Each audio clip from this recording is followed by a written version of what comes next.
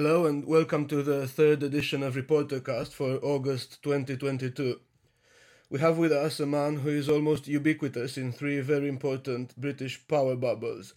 That of Westminster, as he is a long-standing Conservative Party activist, then that of the legal profession. He's a solicitor and director with Rosenblatt Law, dealing with a lot of international and complex corporate cases. And lastly, a City of London finance industry insider by virtue of his job and his passion for cryptocurrency. And he's also an OBE, which is the Order of the British Empire, which was awarded to him by the Queen herself. Unusually, however, thanks to his discreet nature, he is not well known outside of these three circles, and he is not on social media either, though he probably deserves to be. If you want to find him in his natural habitat, look for a guy in red Converse sneakers walking somewhere along the Strand. Alternatively, he may be in a private members club somewhere around the Mall with a sharp suit on, or in court, now that the lockdowns are finished. The name of our special guest for today is, of course, Tom Spiller. Tom, thanks for joining us. Thank you very much for that very kind introduction, Matty. And before we get into the questions, I would like to briefly say many thanks to H5 Strategies, an executive and political advisory group based in Bucharest and specialized in the regions of Eastern Europe, Central Asia and Africa. Now, Tom, before we start talking about current affairs and stuff, would you give us a bit of personal background? How did you end up working in the law? How did you end up looking at crypto and caring about crypto? And how did you become a Conservative Party activist? Oh, thank you very much. So I suppose it's a natural journey from my perspective. So when I was a kid, I always had a very strong sense of public service and duty.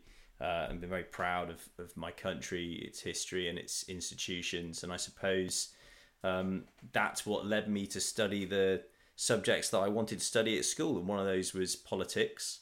It turned out that I was relatively good at politics and history, so I continued studying it at A level and university after that, and one would say I've been studying it ever since, really, mainly because of its sort of basis in group psychology and individual psychology, and of course this country's history.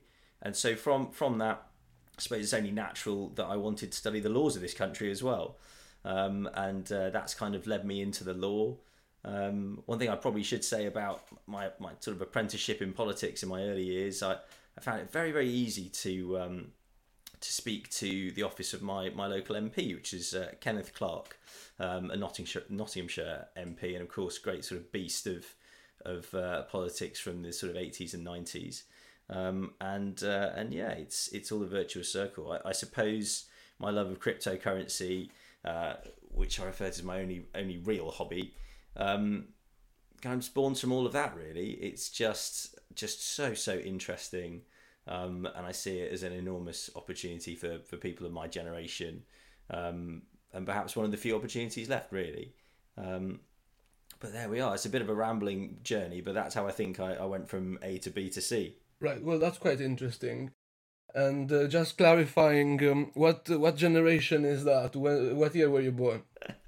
How? Yes, exactly. How young/old am I? Well, I would say millennial. So I believe the term is geriatric millennial. I was born in the sort of early 80s. Oh, right. Okay, I was born in the late 80s. And your OBE, how did you get that? Yeah, I was awarded that. My official citation is for public and political services.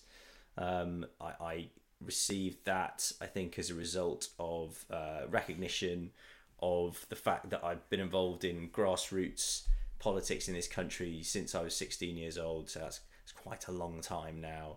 And I think it was more of a recognition of the organisations and the grassroots elements of the Conservative Party that I was so proud to be part of and to represent as well. I stood for election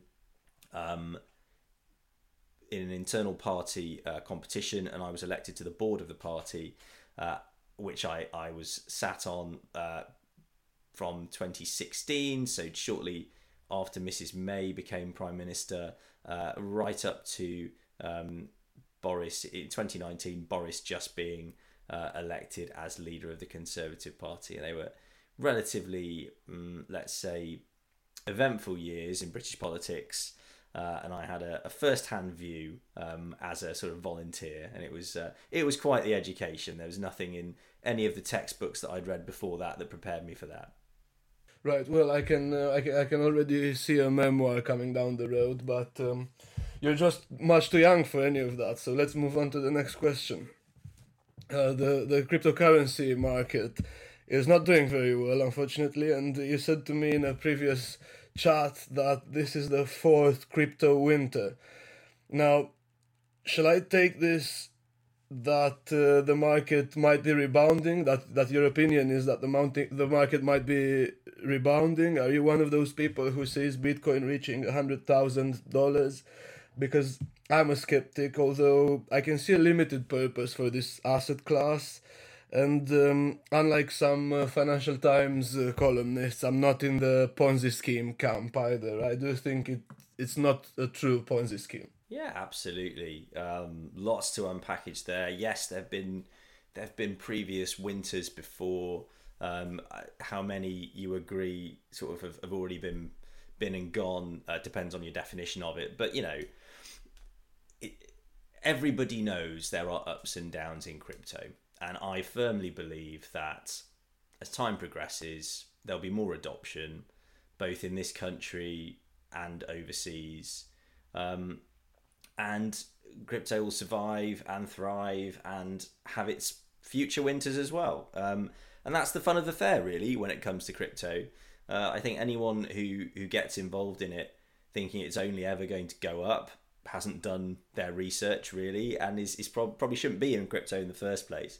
In terms of the Bitcoin reaching 100K, I personally am not that excited about Bitcoin. I am excited about everything else. I think that the Bitcoin phenomenon is driven by two things, really. First of all, the American almost pathological distrust of the state and all things emanating from the state. You've seen that recently in relation to just the enormous amount of commentary that comes with the current phenomenon of inflation in America, and that's sort of here to stay, I think. And then the second part of the Bitcoin story really is people from the traditional world of finance seeing something that they can speculate on and sort of piling in to that. I don't think personally, I know that there's a significant number of ATM machines in America where you can walk into a Walmart, plug in your Bitcoin address and withdraw dollars and then go and do your daily shop. But I do think that will be fairly limited to America. I can't see a lot of appetite for that. The Bitcoin alternatives I see as much more useful. They deploy smart contracts, which means you can use it to do stuff such as ticketing, membership, credentials, and what's loosely termed as unregulated securities. So, for example, you could start a business that's entirely online and issue participation rights in that. Although I know the law around that is a little controversial, but yeah, I just see crypto as having a bright future, frankly. Right. Well, that's quite interesting, and I have noticed commercials, adverts on the Tube network in London selling concert tickets and theater tickets via blockchain-enabled apps. So you can see changes in society already from this world. It is interesting. I think it'd be enormous boost for the world of the arts as well. I mean, there's a lot has been said about the democratization of the art world by allowing artists in particular to market straight to a global audience rather than having to depend on whether or not they're fashionable enough to appear in particular galleries. So I agree with what you're saying. I think that the cultural impact of this new technology is potentially huge. I mean, a lot of what gets people excited about crypto and the world of traditional finance sort of eyes the increases in value of crypto greedily. I think a lot of that is based on the fact that ordinary payments and settlements seems to take a long time. Sorry, settlement of equity shares from the world of sort of share dealing seems to take a long time to do with existing technology. Whereas with blockchain technology, it will be fairly quick and instantaneous. I mean, you tell me whether or not speeding up the world of trading shares will make things better or worse.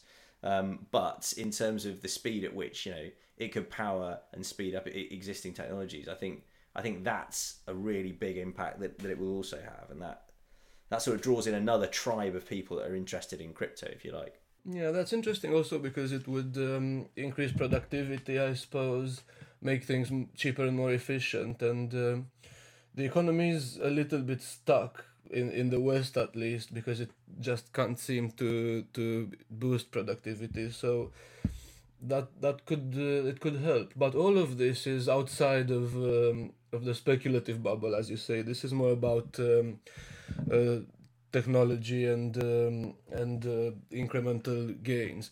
Now, one thing I noticed about crypto that I wasn't expecting, that I found quite surprising, was the positive role it played in Ukraine's resistance against the Russian invasion. Everybody in my line of work in journalism was expecting crypto to be the vehicle for Russian money laundering to avoid sanctions. And to be fair, that is possible, but we haven't seen big stories around that. The bigger stories were that the Ukrainian resistance was raising money using crypto, and they were issuing NFTs, and there was also this sort of crypto-inspired uh, movement of the NAFO fellas, the dogs that certain people online use to make fun of Russian propaganda.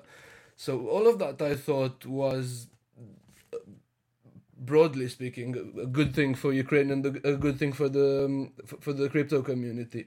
I just wonder if you heard any commentary around that. Yeah, absolutely. Again, lots of interesting stuff there to unpackage, Matty. So I think it's really interesting that crypto's wild adolescence has given it this bad reputation, such that, as you say, the knee-jerk reaction from media is to look for the bad things. In particular, this idea of money laundering. Somehow, perhaps through a lack of understanding of the technology and how it interfaces with the existing banking system, that somehow it can only be used for bad. Whereas, the reality is, from the beginning of modern banking till today, you tell me which financial system has facilitated more and larger criminal money movements, the world of crypto or HSBC? Well, sorry, I probably shouldn't name a bank there. That's a right to reply. Yeah, or the or the modern world of banking. I, of course, mention HSBC because they were particularly reprimanded over what was seen to be their facilitation of movement of money for Mexican drug cartels. Yeah, with the Mexican stuff, no, that's true. That's well documented, so I think we can get away with it. Yeah, I didn't mean to pick on them. My point is that it is ridiculous to say to a new market, a new technology, a new subsector of the economy, your standards must be far higher than the standards of the essential banking system, which the state props up, facilitates, and allows to take enormous rewards from the economy for its position in society. It is ludicrous to expect the world of crypto to be wholly whiter than white when we don't ask those standards of people who are far more part of society. I think in terms of Russians trying to evade sanctions using crypto, it's ludicrous. I'm afraid it's ludicrous. As an idea that the liquidity in the world of crypto is not sufficient to justify any one of the top 20 or 50 richest men in Russia or richest people on the sanctions list, allowing them to somehow liquidate their holding, their real life cash or assets into crypto and then get it out somewhere into the Western banking system. That's simply fantasy island. In terms of the positive role that crypto has played in Ukraine, you are absolutely right. And I, for one, was very, very proud to have donated some Ethereum to the Ukrainian army's official donations address.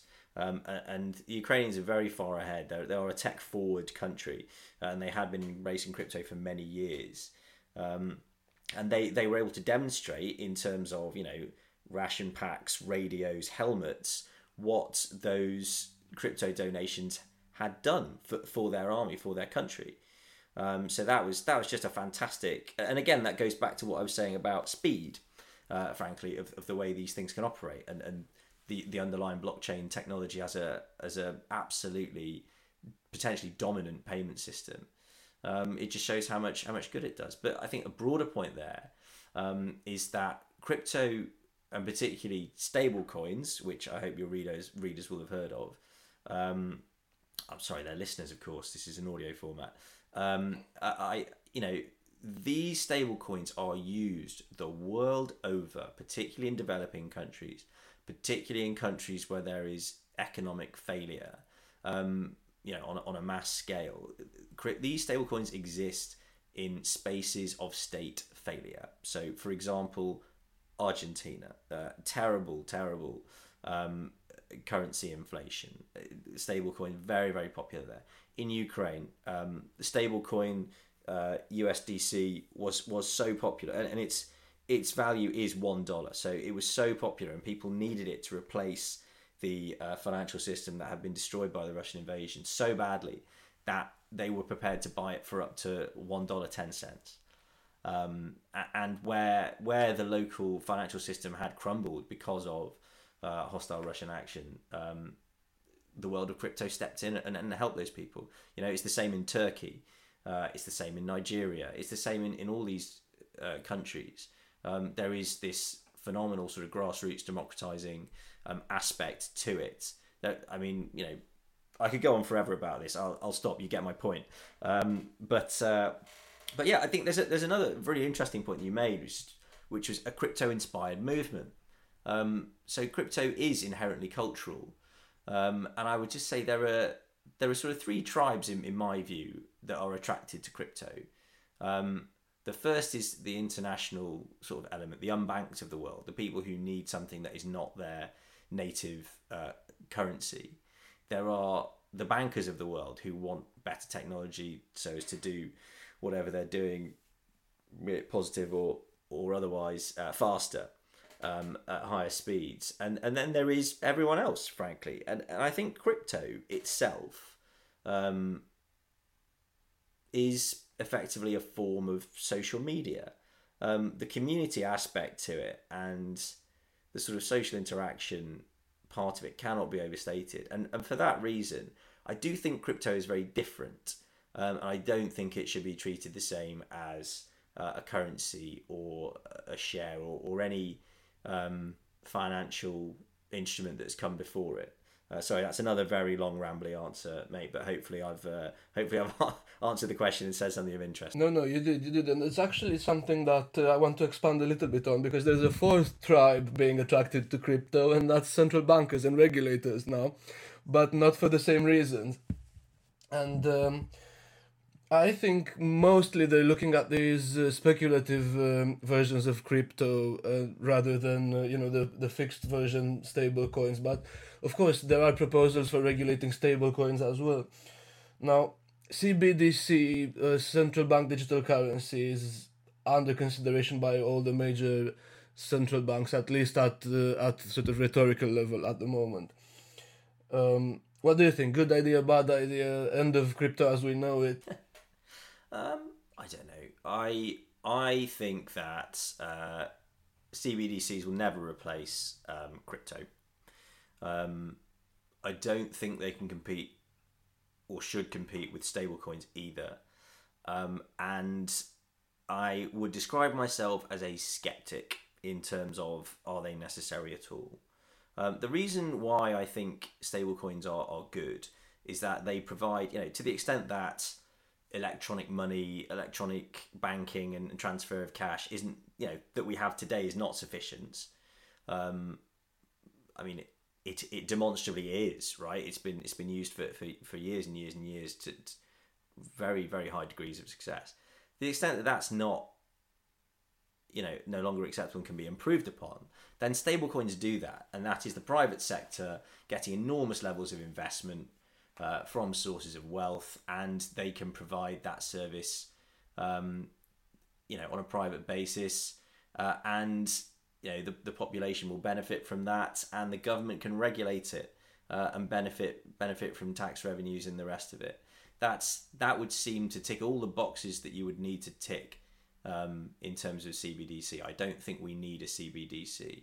As someone who, as I said, I was born in the early 80s and have seen various infrastructure projects commissioned by the state, I really don't see why we would try and take on those projects on a public basis when they've already been done privately. I don't see there to be anything to be gained there. I don't think the state would do it more effectively than what's already been done. In terms of my general skepticism about it, I can see how there's a lot of talk at the moment about central banks wanting to use it at a macro level, as between themselves and the banks that they license. But I just, perhaps it's my political biases, which are very much on the record. I just don't think that the government will be able to stop there. I think we've seen already, and this is an extreme example, of course, but the totalitarian state in China is already using programmable money to effectively reduce people to serfdom. And I'm not saying that would happen here or actually in any other country, but it only takes, it is a slippery slope. And I can see how the state would, were there to be another event on the scale of COVID, I can see how voices in Whitehall would quite reasonably say, we need a stimulus, we need to get it out there now, let's use programmable money issued by us. That would then create a system where, it is spread a lot wider than it was originally touted, to be used for. And at that point, the genie's out of the bottle, and you could potentially have all kinds of interference in people's access to their own money. Right. Well, that's interesting. It's a very interesting point. The mission creep of CBDC, inherent really in CBDC, because it's programmable. But isn't there a counter argument there that precisely because all of these totalitarian dictatorship style governments are doing it, shouldn't we be doing it in a democracy, just not necessarily to implement it straight away, but just to have it as a technology ready to go in the back pocket in case, the yuan becomes the CBDC of the world somehow, because their economy is so big and important for global trading. So I suppose that would be rational, wouldn't it? That is a very big idea there, Matty. Let me think about that. So potentially, I mean, I don't want to come across as someone who is overly skeptical or paranoid, but I just am skeptical of it because I can see how mission creep might happen. Do we need it to counter a potential dominance of a digital yuan? It's interesting. I mean, as at right now, no. And as all these, rise of China narratives go, actually we're okay today. That doesn't mean we'll be okay tomorrow. As at right now, crypto largely was born in America, and the dollar is effectively, its currency, really, despite the fact that it's enormously popular in Southeast Asia. But that is effectively derives from the ubiquity of the American dollar. If things were to continue and China was to continue to rise and America continue to have relative decline, then yeah, I can see how you might argue that. And I don't have a slick all encompassing answer, but I do just say I start from a point where I'm slightly skeptical of institutional mission creep in any state apparatus. Totally fair enough. And now about another side of cryptocurrency that you're involved in. Unfortunately, a lot of this cryptocurrency gets stolen by hackers, and when this happens, investors tend to go to the private sector, IT specialists, and specialized law firms. And you've been involved in a couple of these recovery initiatives. I just wanted to ask, have you seen much progress on the part of the state authorities trying to help people recover their stolen coins? And if the police isn't helping, what should be done about that? So yeah, that's something that I come across in my practice as a lawyer. I think the reason why, so that there is hacking, you're absolutely right. There's ingenious software designers who can find a backdoor in practically anything and use it to transfer monetary value in crypto from the rightful holders to themselves. But actually, far more of it is simple social engineering frauds, which it's just so much easier to do it because crypto is internet inherent, right? So, sorry, internet native, and really, it's just people who are taken in by incredibly sophisticated scams, who actually perhaps just don't really understand what they're getting involved in. In terms of law enforcement in this country, there's an enormous amount of knowledge. There's a chap called Nick Furno who literally wrote the book, who provides a lot of training to every security service in this country that is interested in making recoveries.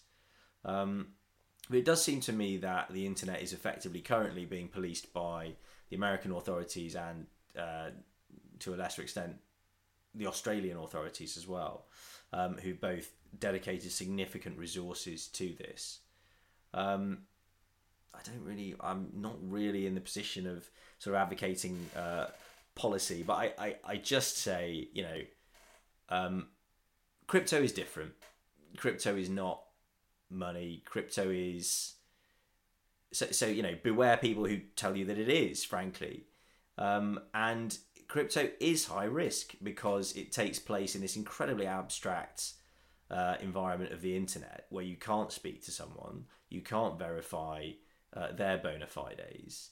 I mean, the technology is trustless, so that's not where problems occur. The problems occur inside your head, effectively, when you're duped into doing something. And I'm afraid fraud very much predates crypto by a very long way indeed. So it's our inherent ability to be fooled by bad actors, I'm afraid, that generates the bad headlines. Well, certainly, but when you lose your money from a bank due to fraud, and a lot more fraud happens in the traditional banking sector than in the crypto sector. So, as you say, fraudsters would steal whatever they can get their hands on. But at least the banks have funds to compensate people for their losses or part of their losses. Do you think the crypto community should start helping people who are victims of fraud as well somehow? So I have two answers to this, right? So part A and part B. So first of all, yes, the community does do a significant amount to self-police and try to help people. So you will see this when there's a big hack. As soon as it's discovered, you will see an exchange, tweet addresses that have had money stolen from and the addresses where the money has gone to. You will see the community of exchanges and custodians react to that and freeze those accounts and do whatever is in their power to return those funds. And actually, to an extent, it's not perfect, but to an extent, the community is quite good at self-policing. And I don't know if the traditional world of banking can act as quickly as that or as effectively as that. But separately, no, I don't think there should be any safety net. I think the important thing about crypto is that it is very, very different. And when you step over the threshold from, the real life world, the world that and that has existed for many, many years, into this new world of crypto, there is no safety net. And the FCA is very clear. It insists on very high risk warnings being placed on all things crypto, and that's correct, I would say. And one should not expect levels of protection in that world. It's all going to be about self-education. We can't.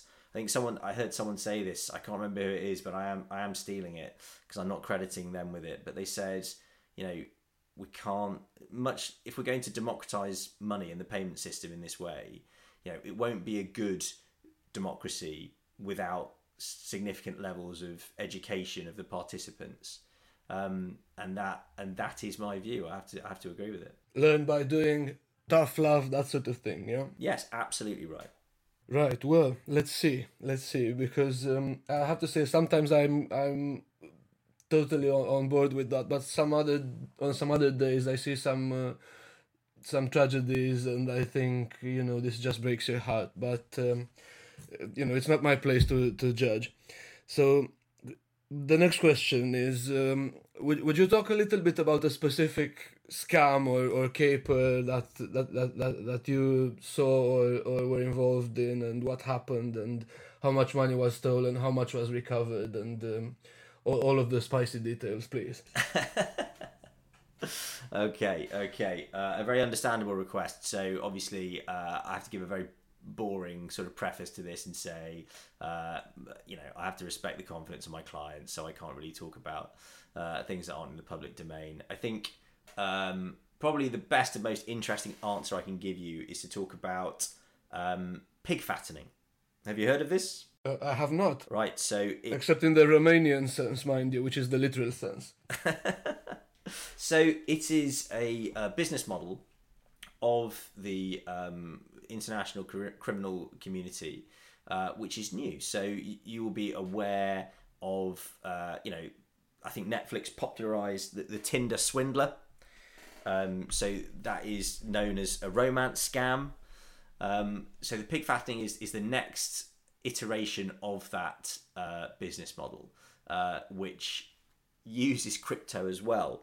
So again, very much behavioural, very much psychological, and tapping into the state of mind that people, the open state of mind that people have when they're on the internet. It's less guarded than they would be in normal life. And basically, in this scenario, there's a romance scam initiated, so contact is initiated between the organisation and the potential victim. There's lots of promises of the future and a golden life together.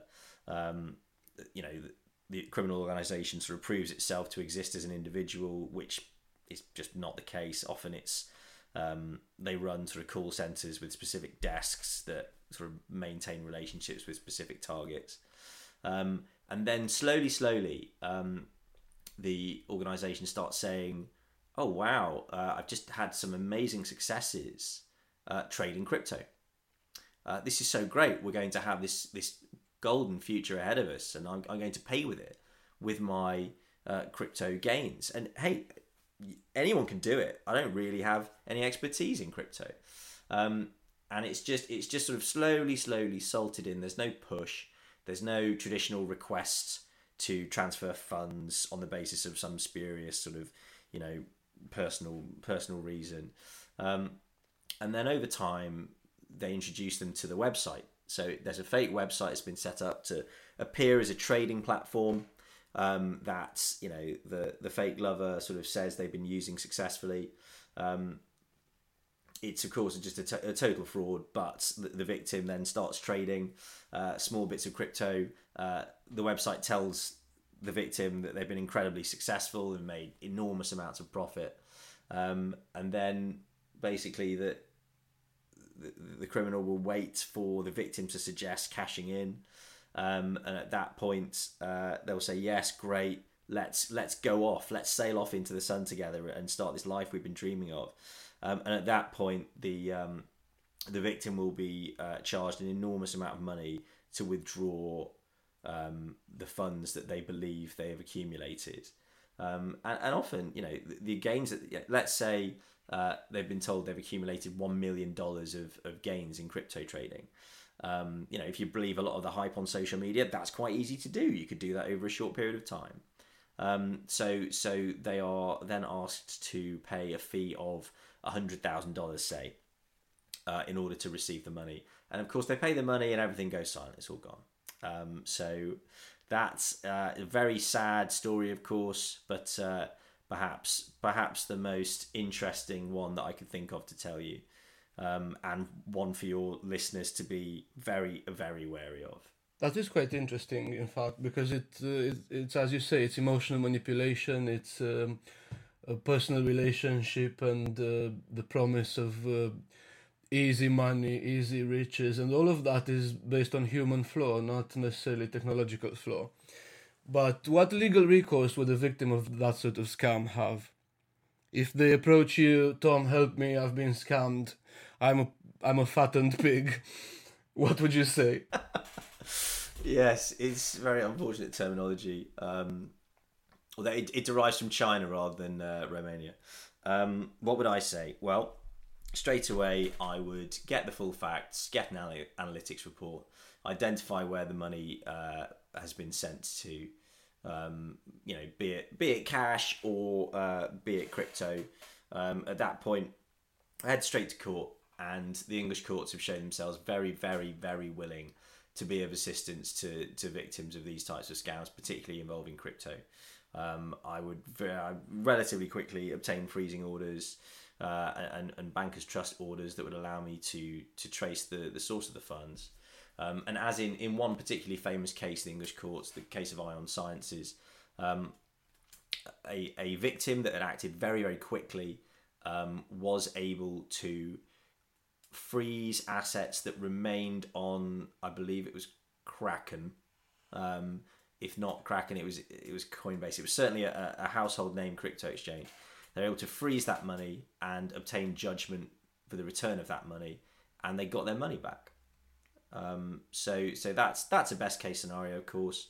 However, you know, in some cases there'll be a lack of some kind of information, or perhaps a delay in acting, which renders it impossible. So it's not all gravy, as they say, but the quicker you move, the higher your chances of recovery. Right, so once you feel like you've been scammed, never mind the shame or never mind the hope that it's just going to fix itself. Just run to someone who knows and try to get your money back. Absolutely right. Right, good. Now it's time to give another little thanks to H5 Strategies, an executive and political advisory group in Bucharest, specialized in Eastern Europe, Central Asia and Africa. And also worth mentioning, there's no interference from them in the content of the podcast, and there will never be from any commercial partners of Reporter.London or Reportercast. Now back to the questions and the legal stuff. We were talking before, and you said there was some sort of judicial decision in the UK that was quite unique and important, recognizing that people in the UK or people in general have a legal claim on the crypto asset in their wallet or on their computer. Could you elaborate that a bit and say what it means, you know, for people who hold crypto? Yeah, absolutely. So, as I said, there's been numerous examples of the courts in this country being of assistance to victims of scams. I think the very first case, I think, would be the AA case, where it was simply recognised that, you know, if it walks like a duck and talks like a duck and acts like a duck, it's a duck. Crypto didn't easily fit into any of the categories of property that we have in English law. You know, it's not a real estate asset. It's not a tangible good. It's not IP. It's monetized code, which is very difficult actually for a textbook to get its head around at the fundamental legal level. However, the flexibility of our law meant that the judges, as I say, were able to use and apply the duck analogy. And here we are. Most recently, Professor Sarah Green, who again wrote the book on the law of crypto, and is a law commissioner in this country, has recently made some proposals for a new category of property that would recognise not just crypto but other new technologies that have yet to be born, would fall within that category of effectively digital property, and that's recognising the importance of the services sector, the online e-commerce, internet economy, and the internet native economy.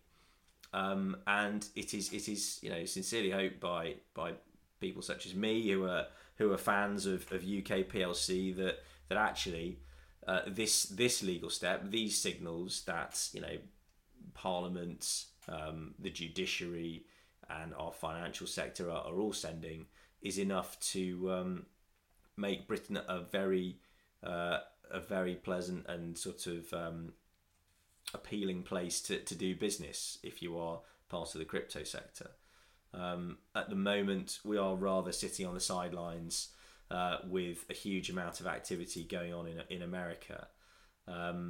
But it does strike me that as the single European country with the largest amount of investment into our fintech sector, that actually, whilst it has been frustrating waiting for these developments, they do seem to be here now, and it does feel as though the tide is turning, and actually Britain is likely to be a major player in the crypto sphere within the next few years. Well, I wouldn't mind that because God knows we need economic growth.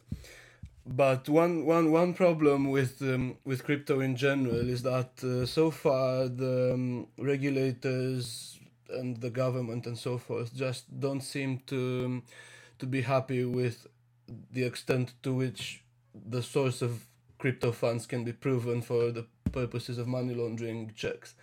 And that sounds like a pretty major issue because there's just no way you're going to be allowed, maybe in the future to buy a house or carry out a serious transaction with crypto unless you can just prove where you got it. And I just wonder, I've heard a lot of talk about unhosted wallets, hosted wallets, and so forth. And what's the situation? What can be done here? I think I referred a bit earlier to the wild teenage adolescent years of crypto, and in my view they are over or almost over. I see now a time of middle age for crypto. Every time I speak to someone at a crypto exchange or a significant actor in the sector, they seem to be people with enormous credentials and experience at blue chip banks, in terms of governance, in terms of risk management, in terms of investment and sort of capital requirements and the rest of it. I do feel like crypto's grown up very quickly as a result of the money that poured into it over the last few years. And yeah, I think most people at the FCA or Treasury will have first heard of crypto in the context of ransomware and potentially money laundering. I believe, certainly in my view, the first time it was ever really made famous was in relation to Silk Road, the criminal marketplace where people were able to buy illegal goods using crypto as payment. But I do see a change in that attitude. The Treasury have indicated that they won't impose sort of unreasonable levels of regulation on unhosted wallets just because they are not hosted by a well-known crypto exchange. In terms of how can we gain legitimacy, well, the state is slowly moving and slowly getting its act together, but what it needs to do is what it does with the banking sector. You need to regulate the major players. You need to say, in political terms, for the right to receive all this money in fees, and believe me, Matty, it's a lot of money in fees. You have certain responsibilities, and we expect you to do X, Y, Z, and it's not really fair to tarnish an entire sector with sort of a bad reputation if you're not asking anything of it. I think the time has come. I think there are very sophisticated actors in the space now, and I believe that they will behave in the best interest of the market and consumers and the British public if they're allowed to do business. Right, okay, well, things to look forward to then. And I'm going to ask you an uncomfortable one now. In your experience, what jurisdictions in the world are the most permissive or lax in terms of anti-money laundering regulations for crypto? I mean, there's it's the usual suspects, I'm afraid. There is, of course, there's the famous example of Iran using embargoed oil to mine Bitcoin. Russian crypto exchanges in Moscow are the center, the financial lungs of the international criminal industry of ransomware. I think where else in terms of the real worst case? I mean, North Korea is a major player in the hacking industry, as you would expect. It's involved in lots of different kinds of crimes. So why should it not get on the crypto bandwagon? There are various offshore island jurisdictions as well that really are not interested in policing any activity. They just want the income. I won't name them, but Right. But you probably know who they are. Okay, fair enough. So I suppose it's these offshores, of offshore islands, as you put it, that might be tricky for our companies, because I don't see licensed British banks doing business in North Korea anytime soon. That's right. I mean, we need when the authorities put up the regulatory perimeter, they will be able to exclude. It is not beyond the wit of man to exclude these jurisdictions, and it is not. Basically, when they put up their perimeter, it has to be appealing for people to stay within it. But also, it would be very easy because of the nature of the blockchain to identify where people are, what jurisdictions are sort of receiving bad money, if you like, and they'll be able to hopefully filter the bad actors. That's interesting. The big problem that arises with the blockchain is that it's transparent but anonymous, but it's only anonymous if you want it to be. So, for example, at one end of the spectrum, you can actually buy a wallet address which is your name. You can choose to identify yourself. Also, within a crypto institution's own commercial analysis, it could decide that actually it wants to collect a significant amount of KYC on every person that opens an account with them, and the same for anyone that their client wants to send funds to. It is absolutely possible for that to happen. It only has been anonymous to the extent that it has been in the past because of a lack of regulation and a lack of engagement. So there's really no reason why these classic sort of risks for money laundering should persist in the future. Right, and just to be clear, KYC means know your customer. So things like address, source of funds, occupation, and so forth. Absolutely, that's right. I'm not talking about fried chicken. It's all about the sorts of documents that, frankly, someone like me or someone in the police force needs when they're trying to help someone. Okay, good. Next chapter. Now, you knew we would be coming to this. Tory politics.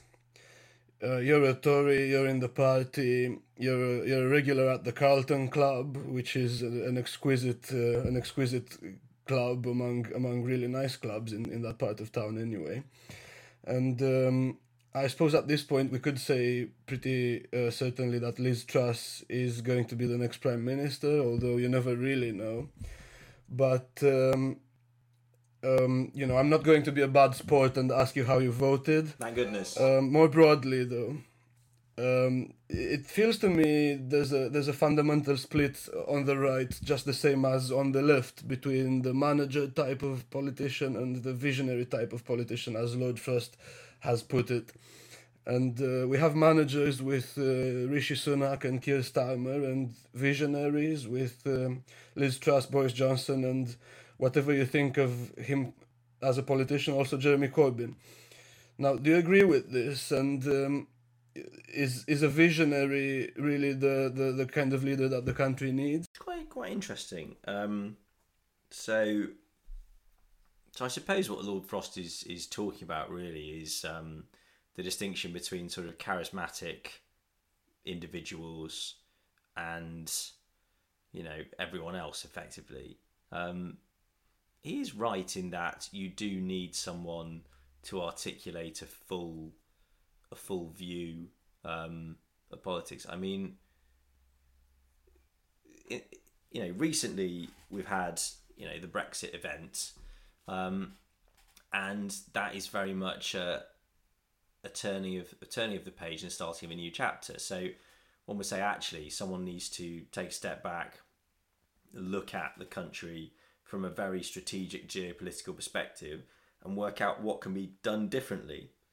And I suppose that's what he means when he says visionary. He's talking about someone who can articulate a full sort of place for Britain in the world and a way of running our economy, effectively a new version of a social contract.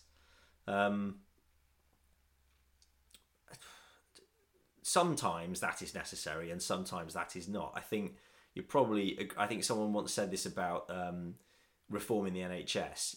You can propose all the reforms that you want. There has to be a period of stability in order to consolidate and enact.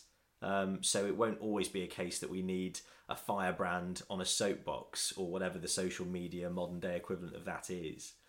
But I do think that in times of crisis, things matter more to people. Sort of leaders and their narratives are very important in giving people hope and things to look forward to, and to justify, actions if they're going to be painful or not. So yeah, I suppose I would agree with that. I mean, one thing that we've always had in this country is cabinet,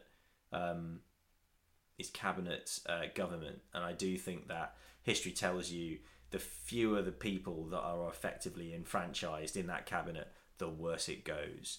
So I think that it is important to have what David Cameron used to refer to as a deep bench, a lot of talent in government, because that will only improve the outcome, and that will only improve the work that the state can do in any particular parliament. Right, okay. And another thing I wanted to ask is about implementation, because there's no shortage of visions and proposals, and Boris Johnson was full of ideas and optimism and proposals, but he didn't get most of them over the line. He got a good few, but not most of them. And it's all well and good to blame the woke academia or the obstructive deep state or whatever the cliche might be, but in the end you had Tony Blair and Lady Thatcher who had vision and were able to implement it. And why does it seem so hard these days to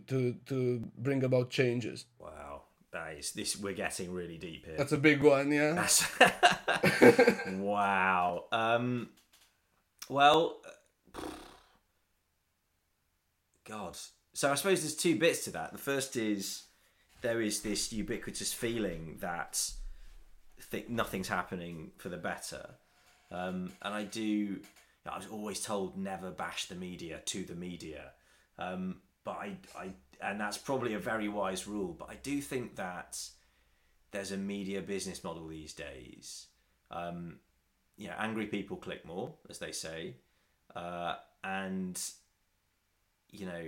catastrophizing again draws attention to things, and I think that derives from the new nature of the media, the internet, social media. I mean, the importance of Twitter now to journalists cannot be overstated. And I do think that, from around 2015, 2016, which coincides with various political events, the pitch and tone of the media has only gone one way. And I do think that will always certainly make people think that there is no progress. In terms of implementing visions, I mean, you're absolutely right. Boris had this enormous vision, which would have taken a long time to implement. I think he's had his time cut short, but Tony Blair, his vision was more education of one certain kind will absolutely boom the economy, basically. And I'm from Nottingham. I can tell you that the money that was pumped into the universities in Nottingham brought about an enormous positive change in life in that town in the Midlands. I'm not saying I agree with Tony Blair's policy. In fact, I disagree with it, in terms of some of the ambitions that he had. But that took a really long time to implement. And Boris's ambition was effectively, certainly as I took it,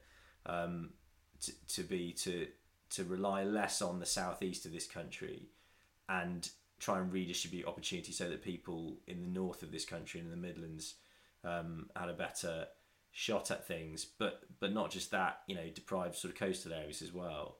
So I suppose I'm kind of, as I'm sort of articulating what he's doing, what his ambition was, I'm starting to realise just how ambitious he was. I mean, how many years would it have taken to implement that?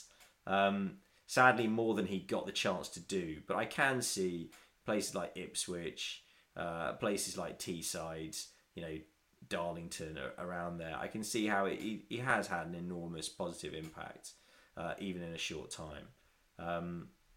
So yeah, perhaps Boris has achieved more in a short period of time than we've given him credit for. Well, let's say he has. But also another question about the Tories now. The polls are not looking that great, and you're on the inside of the party. You have meetings and stuff, and I just want to ask: is the party as a whole aware of the uphill battle it faces in the coming election, which is not that far into the future, and does this make the current leadership contest a bit self-indulgent? Is it the case that a public battle such as this might be detrimental actually to the Tories? Well, I might have received an OBE, but I'm still a private citizen, so these are my views as a fan, rather than someone who's authorised to speak on behalf of the party. But I would say it is to be expected that, given the macroeconomic and macro-political background of today, that the party of government would be down in the polls. Is it self-indulgent or some way negative to have a leadership competition now? I